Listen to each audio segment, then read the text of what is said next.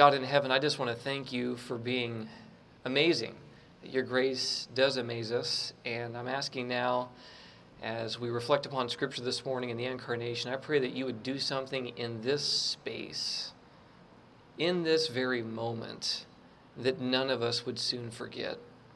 I pray, as Moses prayed in Exodus chapter 33, that you would show us your glory, and God, that you would draw us even closer to yourself. Minister to the hurting hearts that are in this congregation, and bless us now, we pray, in Jesus' name. Amen. As Luke did mention, I do have the privilege of helping to run a school for the Pennsylvania Conference called CORE. Our website, our new website, should be live in like the next 72 hours or so. It's coreevangelism.com. If you'd like to find out more information or just come talk to me afterwards, I got postcards. We're actually giving away our Three Angels Messages class for free. So you can walk through the Three Angels Messages content for free, and that's going to be available very soon as well. So we're excited for that. And Core Online will be coming by Thanksgiving this year, by God's grace. So if you can't come to Pennsylvania, you can still receive all the training, all of the lectures and so forth by Thanksgiving this year, thankfully. But again, today we're going to be discussing something that I think is very relevant to this time of year, addressing the topic of the Incarnation. Yes, it's true, Jesus was not born on December 25. If you didn't know that, I'm sorry to crush your hopes and stuff. But he was not born December 25. He was born in the autumn. But this time of year does give us a space to talk about the significance of that event more than any other time. But what I hope we will realize today is that this is something we should be dwelling upon regularly. Not just on December 25th, and the week before and the week after. We really need to immerse ourselves in this topic because I think there's a lot of keys to a lot of the grief and heartbreak and challenges that this world is dealing with right now in this topic. So in Genesis chapter 1 and Genesis chapter 2, we have a perfect people in perfect communion with a perfect God in a perfect environment. It's all good. It's an amazing experience. Face-to-face communion with God himself, guys. Can you imagine? Face-to-face communion with God himself. And the difficulty is, there's this kind of bad circumstance that happens in Genesis chapter 3 where Adam and Eve fall. And we're told in Isaiah chapter 59 and verse 2 that sin causes separation from God.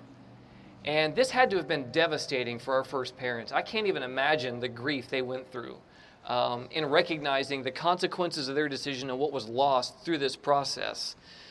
But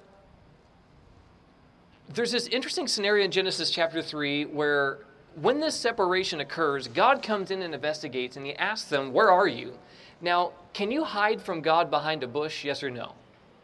No, you can't hide from God behind a bush.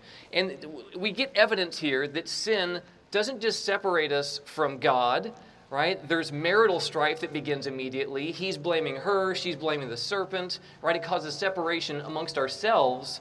But it even causes separation, from like logic and stuff. Sin makes us kind of dumb. Anyone else want to testify to that? Yeah, sin can make us kind of dumb at times. It makes us do things we wish we didn't do. But what comes along with this is shame, right? This idea that I'm nothing but the mistakes that I have made. And this can be absolutely crippling for many people. And they realize that they were naked, and so they cover themselves with fig leaves. And I'm sure none of us have ever done that, right? We've never found ways to kind of cover ourselves up to look a little bit better because we don't want people to see us naked and ashamed. We're not about that life, right? So the problem is, if all of us are wearing fig leaves, then because, I don't want anyone to see me and I don't want you to see me because, I got my stuff and I don't want you to see my stuff. I want you to think that I'm together. Then that makes us feel even more alone, right? If we're all living this lie in our fig leaves of piety and claiming to be something we aren't, then nobody feels safe. No one feels connected, and it makes matters even worse, right? Shame can distort our thinking and get us into the circumstance. But God preaches the gospel in Genesis chapter 3 and he curses the serpent and says that the seed that comes through Eve, through human means, is going to crush you, but you will bruise his heel in the process, right? That he's going to suffer as he conquers Satan. This is the first gospel sermon that is ever preached on planet Earth. So we go from face-to-face communion to now separation. We lost that fellowship that we once had. There's still the blessing of communing with God on the Sabbath in ways we can't any other time, but it's a challenging and difficult season for our parents. But this goes on for some years. And then God makes a statement in Exodus chapter 25 and verse 8 that I'm so thankful for. He says, and I want you to pay attention to the language that's used here. In fact, turn there because I want you to help me out. Exodus chapter 25 and verse 8. You may be able to recite it from memory. Praise the Lord if you can. And it's quite all right if you can't. But turn to Exodus chapter 25 and verse 8. God tells Moses, the separation has gone on for years now. God tells Moses, let them build me a sanctuary. Why? And I need some verbal feedback. I'm tired of preaching to computer screens. There's real people here. Prove it. Say something, y'all. That I may dwell among them. Okay, that word dwell is very important in our study today. Okay, I want to dwell among them. And the very idea, the very fact that God says he wants to dwell among us seems to me that he's trying to get rid of the separation. Are you noticing that? Right? He doesn't want the separation. He's trying to deal with that. I'm moving next door. So the very fact that God is choosing to relocate himself of sorts, to live next door to selfish, judgmental, and depraved people like me, implies that he's not done with me. Amen? Yes, we've sinned. Yes, we've fallen. Yes, we've caused problems, but God isn't done with us. That even if I've made a mess of my life, he must see something of value in me. Else he wouldn't be moving next door. And so for all intents and purposes, God becomes the neighbor of his people. And if you're familiar with the kind of the layout of how this worked, in Exodus and in the Hebrew sanctuary service and in the kind of the layout of the community, the tabernacle was in the middle of the community. If you've ever been to like old towns where they have like the city square, the roundabouts, and they got the clock tower in the middle or the courthouse, it was very much like this. This was the life of the whole community. You had tents on the north, the south, the east, and the west, but God's presence was dwelling right there in the middle. And the purpose of this sanctuary and the service of the sanctuary was to alleviate the problem of separation, to communicate that there's a Messiah who's coming to this world who's going to suffer, who's going to die and put an end to that separation. It's reminding us of the first gospel sermon preached in Eden that introduces this idea of the incarnation, God becoming a man and suffering and dying for the sins of humanity.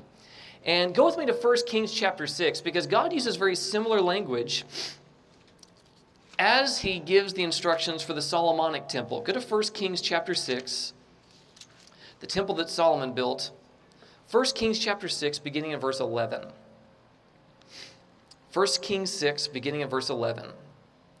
Then the word of the Lord came to Solomon, saying, concerning this temple which you are building, if you walk in my statutes, execute my judgments, keep all my commandments, and walk in them, then I will perform my word with you, which I spoke to your father David. And then what does God promise to do?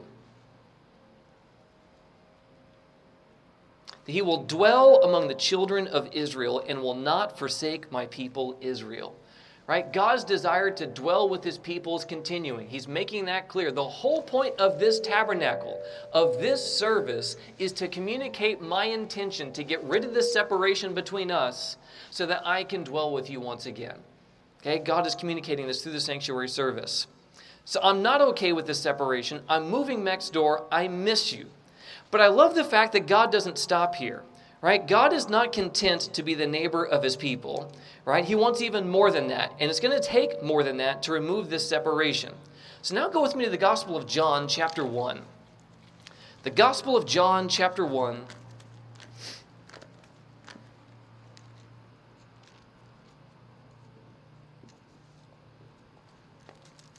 And beginning in verse 1. John chapter 1 and beginning in verse 1. It says, in the beginning was the Word, and the Word was with God, and the Word was God. He was in the beginning with God. All things were made through him, and without him nothing was made that was made. In him was life, and the life was the light of men, and the light shines in the darkness, and the darkness did not comprehend it or overcome it. Okay, that's verses 1 through 5. Skip down to verse 14, though, and track with me here. And the Word became flesh and did what? And I need you to talk really loud because there's like a massive train coming behind me here. Get it in quick, y'all. Yeah, to dwell among us, right? The Word became flesh and dwelt among us, and we beheld his glory, the glory as of the only begotten, the unique of the Father, full of grace and truth. Right? So Jesus came that we may behold the glory of his Father. And this is another beautiful reason for the incarnation, because Jesus says in John 14:9 that if you've seen me, you've actually seen the Father. He came to show us how God does life and what God's disposition towards man is, right? Towards broken, wounded, and fallen people. And this is super important because in our sinful and shame-filled flesh, we're tempted to feel that God looks at us in the same way that we look at us, that we're losers, right? That we aren't worth his time, that we're a waste of his time. And what Jesus is communicating through the incarnation is that I have come to reveal to you how the Father looks at you. And he looks at you, he doesn't see what's wrong. He sees what's missing, right? And he pours himself into these vacancies, right? Into these holes and these gaps in our experience. That's what Jesus came to do for humanity. That's what the Father does. So the incarnation also encapsulates the entire plan of salvation. Jesus didn't just come to be born in a stable, to go from God on high to a little baby in a forgotten town. He's now become the brother of humanity, right? He's taken a step even closer to us. He came to live a life that you're acquainted with, right? A life of rejection, of disappointment, of abandonment and abuse. He was tempted to believe that he was forsaken by God and man. A life of being misunderstood, of being unappreciated, of loneliness. Right? Just imagine when you've been in eternal fellowship with God on high, walking along the earth with no one who really understands you, who you really are, why you're here, what your purpose is, and that very few will appreciate it while you're here. Jesus knows a loneliness that you and I will never know. Right? And he went through this just for you and just for me. And he felt that this was a price worth paying. He wanted you to see that he's safe. He wanted you to see that he's trustworthy, and he wanted you to see that this is somebody that you can come boldly to. Amen? This is what Jesus came to declare and to give as an example. Paul alludes to this in the book of Hebrews chapter 2. Turn with me there. Hebrews chapter 2.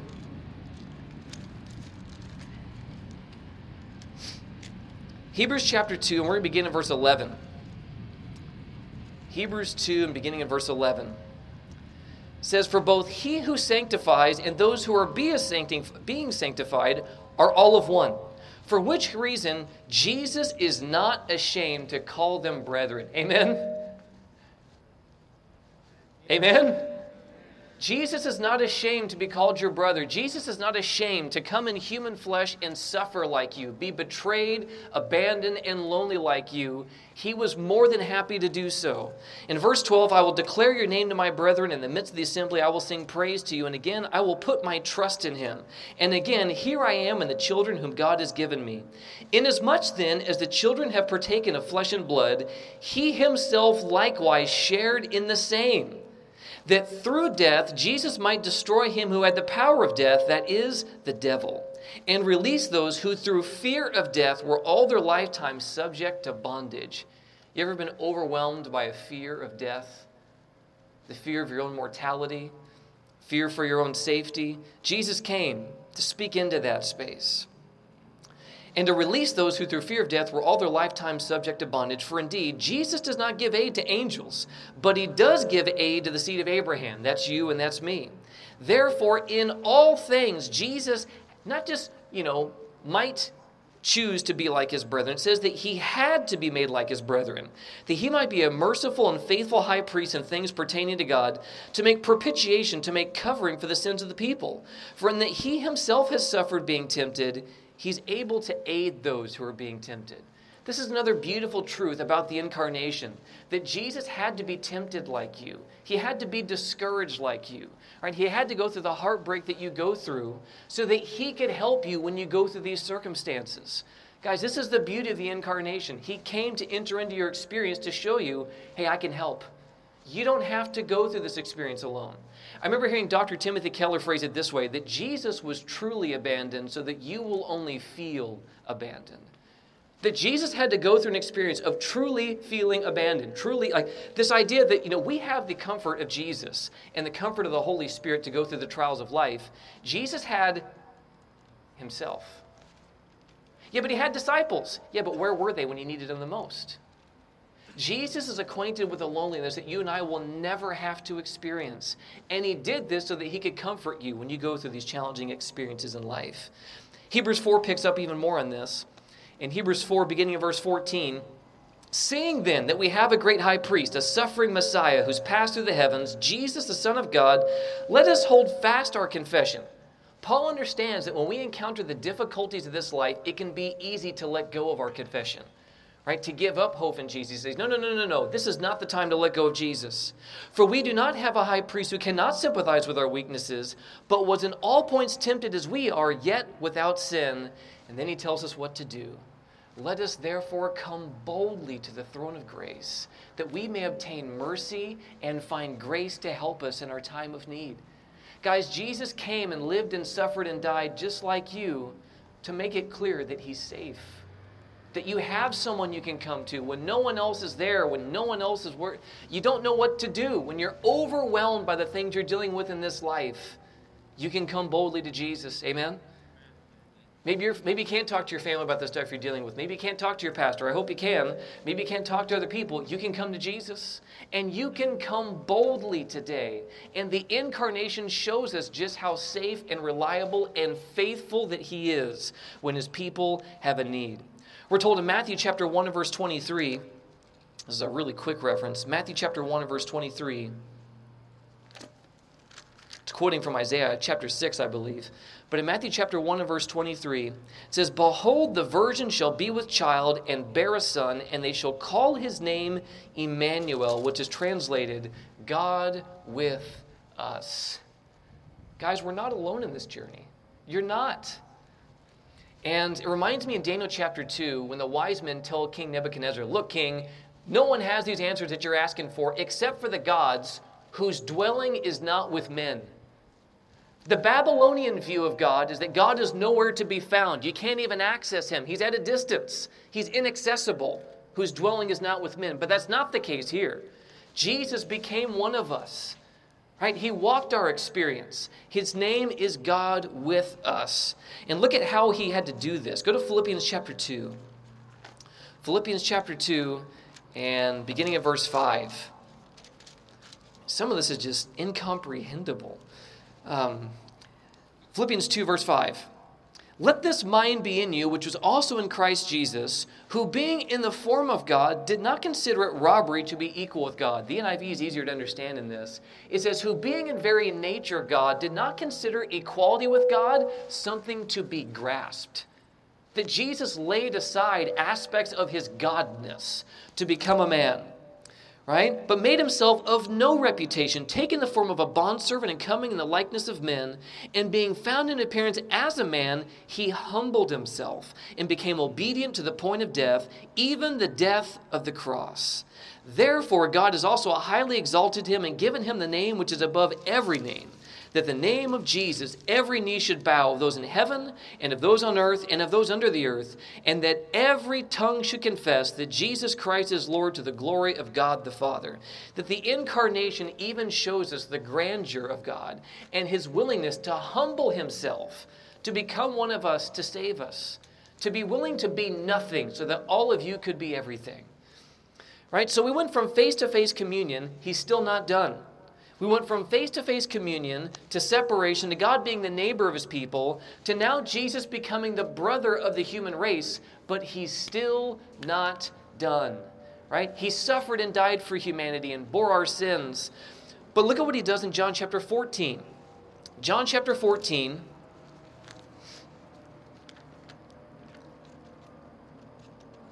and beginning at verse 15.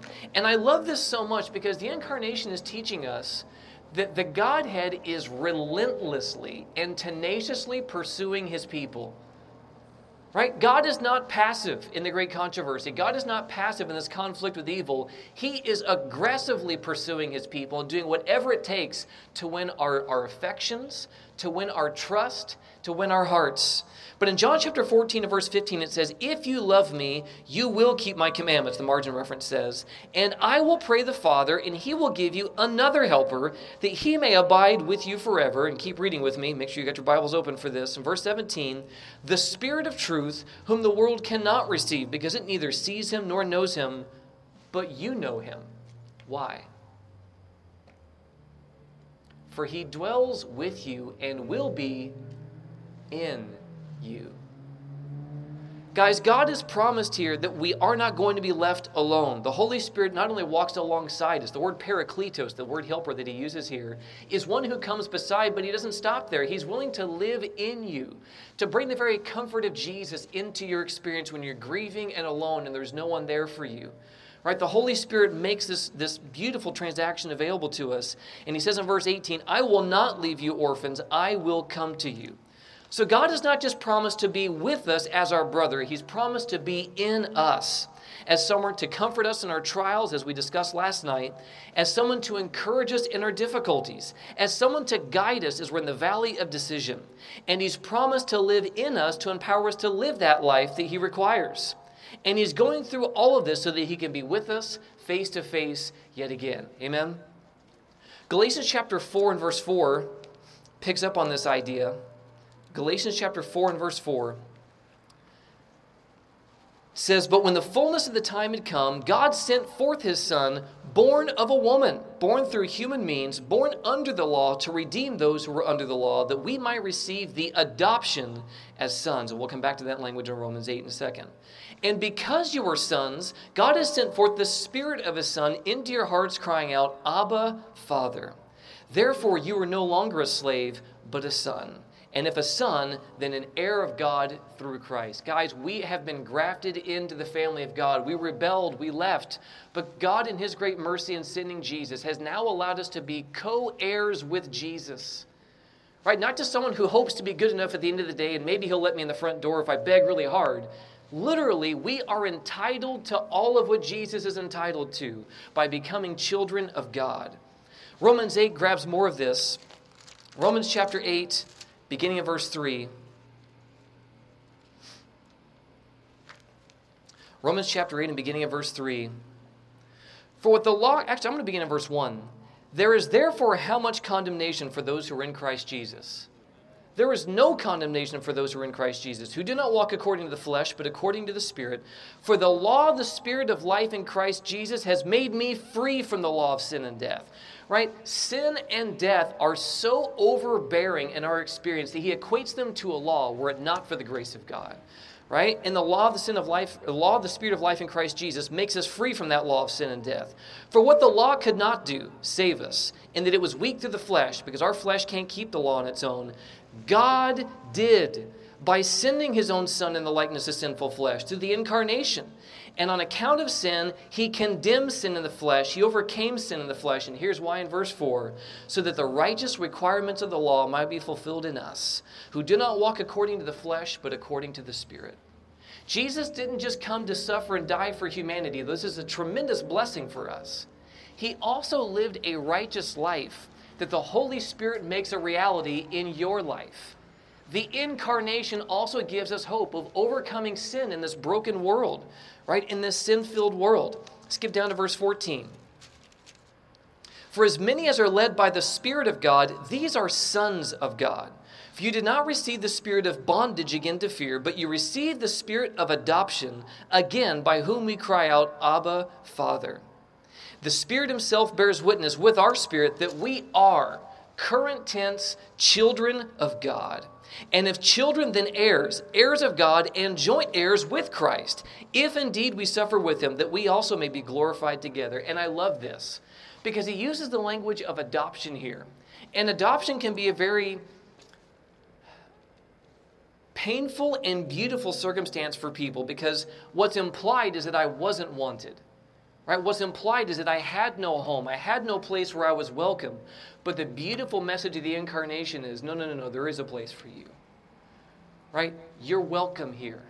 You are desired. You are loved. You are accepted. The very thing that we're running to everything but God to receive. Acceptance, affection, loyalty, love. They're already yours. We're selling our souls to receive something that literally is already ours in Jesus. You're already adopted by the grace of God. Accept that, right? Accept that you are accepted. So the incarnation was not just about Jesus coming and living a righteous life. It was also about him setting us up to succeed in living his righteous life. He said in John chapter 5 and verse 30 that he did nothing of himself. And in John 14:10 that it was the Father that worked through him. And then he has the audacity to say in John 14:12 that we will do even greater things than he did. So through the incarnation, we are offered reconciliation with God, and through the incarnation, we're offered power from God to be a child of God. We're told this in John chapter 1 and verse 12, that as many as received him, to them he gave power to become children of God. And as we just saw here in Romans 8, through the power of the Holy Spirit, he teaches us how to live as a child of God. Right? And the Spirit empowers us to walk in that successfully. This is such good news for us, guys. There is so much more wrapped up in that babe that was wrapped in swaddling clothes. And C.S. Lewis says this in the book Mere Christianity. He says, the Son of God became a man to enable men to become sons of God. The incarnation is the answer to the sin problem in every aspect. It was God's amazing act of letting us feel understood and safe, that we would believe that he is indeed trustworthy and that I can give him my all. And if he would go through all of that for me, then the least that I can do is give all for him, whatever it costs. If he will be that faithful to me in giving up his son to die for me, the least I can do is go all in. And guys, 2020 was a challenging year for many of us. Right? We faced stuff we didn't even know existed inside of us. Right? We faced challenges that we thought were many years in the future. Some of us came to a painful reckoning that I thought I had more time. Right? And it's been a challenging and difficult circumstance. And I just want to speak into that space here for a moment that, some of us maybe realized who we really were when heavy, real trials came and some ugly stuff came out. Right? We're going to talk about that this afternoon. If 2020 won. ... Right? If 2020 won and you weren't who you thought you should be, then this afternoon at 4 o'clock, tune in because I want to speak into that space. I don't have time to do that right now. But through this time, God is teaching his people how to grow their faith, how to trust him, reminding them of how much we need him to get through this life. It's unfortunate that it takes trials to remind us that we need God in our lives, that I can't handle the stuff that's going on in my life, that I don't have what it takes. It's humiliating, isn't it? And some of us having to face that humiliation nearly broke us. But God works through these circumstances even, as we talked about that last night, in finding purpose in pain. And I believe that he's preparing us for what's to come. Right? I very much believe that what's going on right now is that first siege of Jerusalem, right, in AD 70. That God is doing a process here of preparing his people for what's to come. And this time is not wasted, guys. It's really easy to think it was a wasted year. Horrible things happened. I lost my job. I was scared about my professional career. I was scared about whatever, right? Maybe you had relational ambitions. Maybe you had family ambitions. Maybe you had, a desire for healing, and healing still hasn't come, right? Maybe you're looking for a change in living circumstances. Whatever your thing may be, you're praying for your wayward children to come back to the Lord. This only pushed them even further away, and you just wonder, God, what are you doing? I mean, really, what are you doing? We're suffering, and where are you? Well, we're told this in the book, The Great Controversy. This is The Great Controversy, page 621. And by the way, that book is more relevant now than ever. Amen? If you have not read that book, I implore you on behalf of Christ, read that thing. It will change your life. But we're told this, the season of distress and anguish before us will require a faith that can endure weariness, delay, and hunger. Anybody here going through a season of waiting right now? Waiting on the Lord can be crippling. But we're told that the season that we're about to go through will require a faith that can endure weariness and delay. God is teaching us how to handle waiting on him when the tree is green, so that when the tree is not green, we know how to handle that circumstance. Right? A faith that will not faint though severely tried. The period of probation is granted to all to prepare for that time. Jacob prevailed because he was persevering and determined. His victory is an evidence of the power of importunate prayer. I'm not taking no for an answer type of prayer. And his victory is an evidence of the power of importunate prayer. All who will lay hold of God's promises as he did and be as earnest and persevering as he was will succeed as he succeeded. Amen? God is challenging us through these circumstances to trust Him, to take Him at His word, to grab hold of the promises that He's made to us, and do not let Him go until He blesses you. That's what He's trying to cultivate during these seasons. Those who are unwilling to deny self, to agonize before God, to pray long and earnestly for His blessing, will not obtain it. There's no easy route there, guys. Right? If you give up, you won't see it. In fact, Ellen White was given this amazing vision, and she asked why there was so little faith amongst the people of God, and her attending angel told her, "You let go of the hand of the Lord too soon." The reason why people are losing faith is because they're losing faith. Right? The reason why we're not seeing the breakthroughs that God has promised us is because we're letting go of the Lord's hand too soon.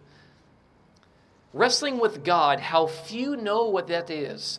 How few have ever had their souls drawn out after God with intensity of desire until every power is on the stretch. When waves of despair, which no language can express, sweep over the suppliant, how few cling with unyielding faith to the promises of God. This is a wonderful opportunity for us to just figure out how to claim His promises, how to trust Him, how to be willing to wait patiently until He does what He says. Right? For some of us, all we have is the promise. And what we're waiting for isn't happening. And we feel stuck. But God is saying, I've got this. If I've carried you this far, I'm going to take care of these circumstances. But I tell you what, for some of us, reality doesn't look that way. Right? I've heard some of your stories. It's difficult. God may tell you to go forward, and you may not have what you were looking for when you go forward. Right? But we have to cling to what He said in those moments, and He will provide for us. We're told this in the Desire of Ages, page 123. Every promise in God's word is ours. By every word that proceedeth out of the mouth of God are we to live. When assailed by temptation, look not to circumstances or to the weakness of self, but to the power of the word. Amen? All its strength is yours. Thy word, says the psalmist, have I hid in my heart that I might not sin against thee. By the word of thy lips I have kept me from the paths of the destroyer. Here's the point, guys. The incarnation shows us that if Jesus is willing to go through all of that for me, the least I can do is hang in there and cling to His promises and seek to be transformed by His grace. This is not the time to quit, guys. It's not. If He was willing to walk through the hell that you and I go through on this earth and suffer and die and burst through that tomb on day 3, then I truly believe that God can handle whatever 2020 threw at you. Right? If Jesus can burst through that tomb on day 3, there is nothing that's impossible. Nothing. And we need to believe that and be reminded of that today in the midst of our grief and difficulties. So the incarnation gives us the most profound evidence that God is exactly who He claims to be, and that is faithful. Amen? The incarnation gives us evidence that God keeps His word. He keeps His promises. He doesn't leave His people to suffer alone. You don't have to fight these battles by yourself. God is faithful, and we have to cling to that. He's already proved it by how He's lived His life. So if I've proved that I'm good for it in sending my Son, if He suffered and died and burst through that tomb on day 3, if He's ever living to intercede for you in the heavenly sanctuary, if He's cleansing the heaven of any record of your sin and transforming your life to set you free from the power of sin in the here and now, then you better believe that what I told you, I still intend to do. And I'm going to get you through this mess. And I'm going to come back and claim you as my own. Amen? That's the promise we have, guys. The incarnation gives us that testimony. So we go from face-to-face communion to separation, to God becoming the neighbor of His people, to God becoming the brother of His people, to now God promising to live within us, sending the heavenly helper to comfort us, to strengthen us, to gain consolation in our trials and difficulties. But He's still not done. Turn with me to Revelation chapter 21. Revelation chapter 21. Well, we're about done.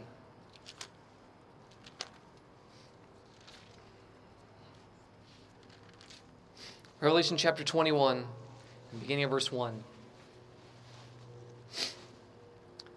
Now I saw a new heaven and a new earth, for the first heaven and the first earth had passed away.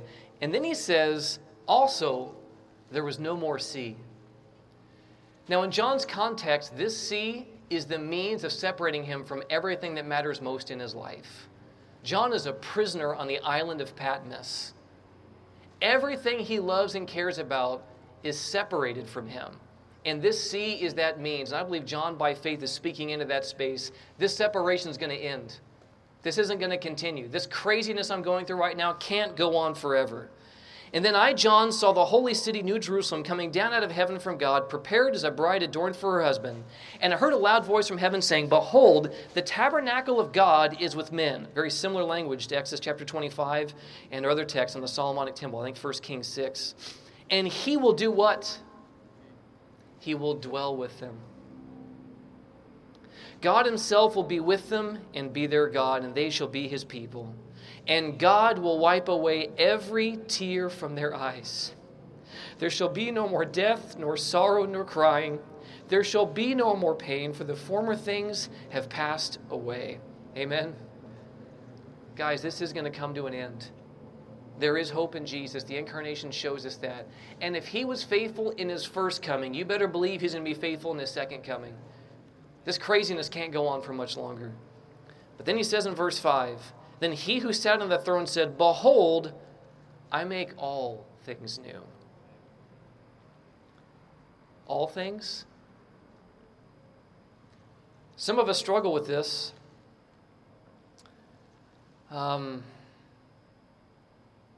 You promised to change my circumstances, and they aren't changing. You promised to change me, and I'm not changing. Can you really do that?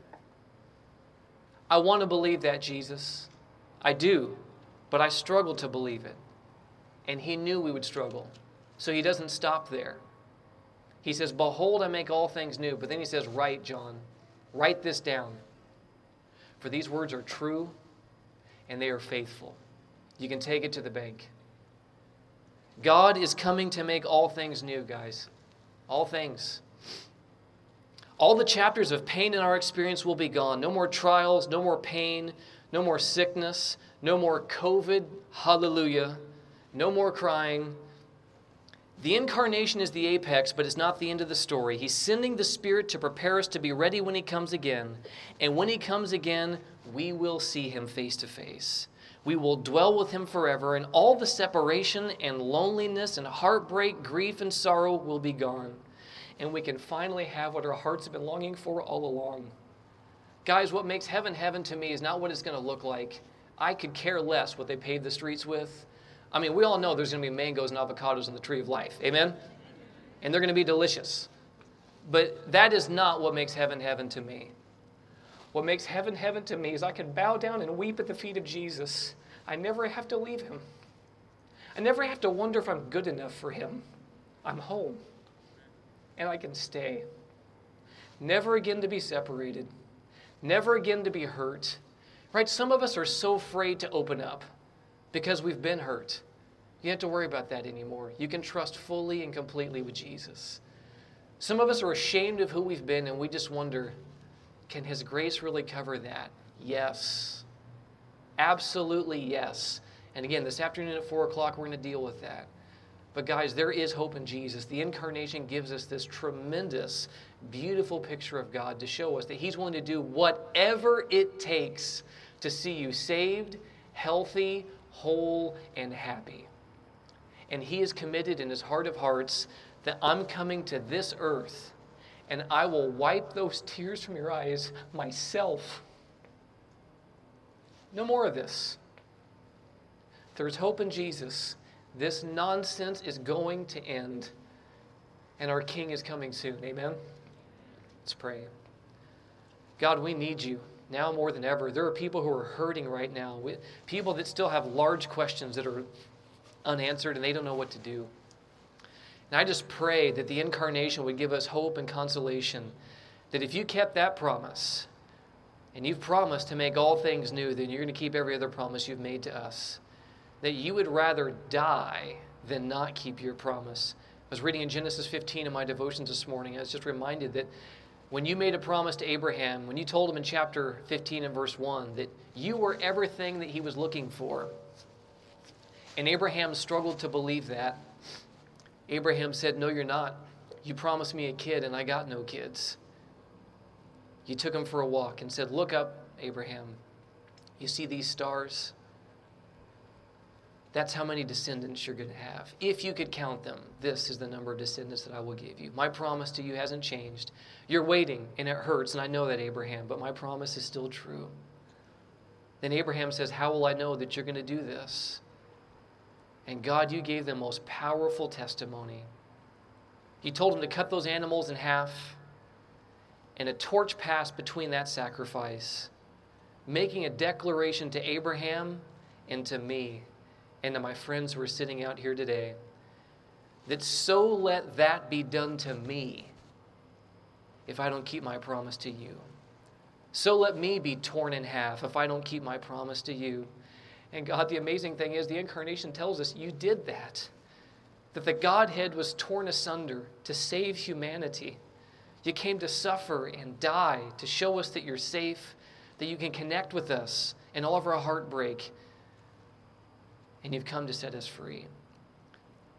And so, God, I pray that we would place our faith in you. I thank you that you've already shown your faith in us through the faith of Jesus. And I pray, oh God, that we would cling to that in the coming days and in this new year. For some of us, it's been too difficult to even hope for anything good this year. But God, I pray that you would speak into those wounds, that you would speak into that space, and that you would heal us. I pray that the God of hope, as we talked about last night, would fill us with all joy and peace in believing, and that we may abound in hope by the power of the Holy Spirit, as it says in Romans 15 and verse 13. Romans 5:5 tells us that hope does not disappoint because the love of God has been poured out in our hearts through his Holy Spirit. We cling to that today. May that incarnation bring hope into our lives, not just in this Christmas season that has just passed, but every day of 2021. Cover our sins with the blood of Jesus. Fill us with your Holy Spirit. And save us, O God, we pray. In Jesus' name. Amen. This media was brought to you by Audioverse, a website dedicated to spreading God's Word through free sermon audio and much more. If you would like to know more about Audioverse, or if you would like to listen to more sermons, please visit www.audioverse.org.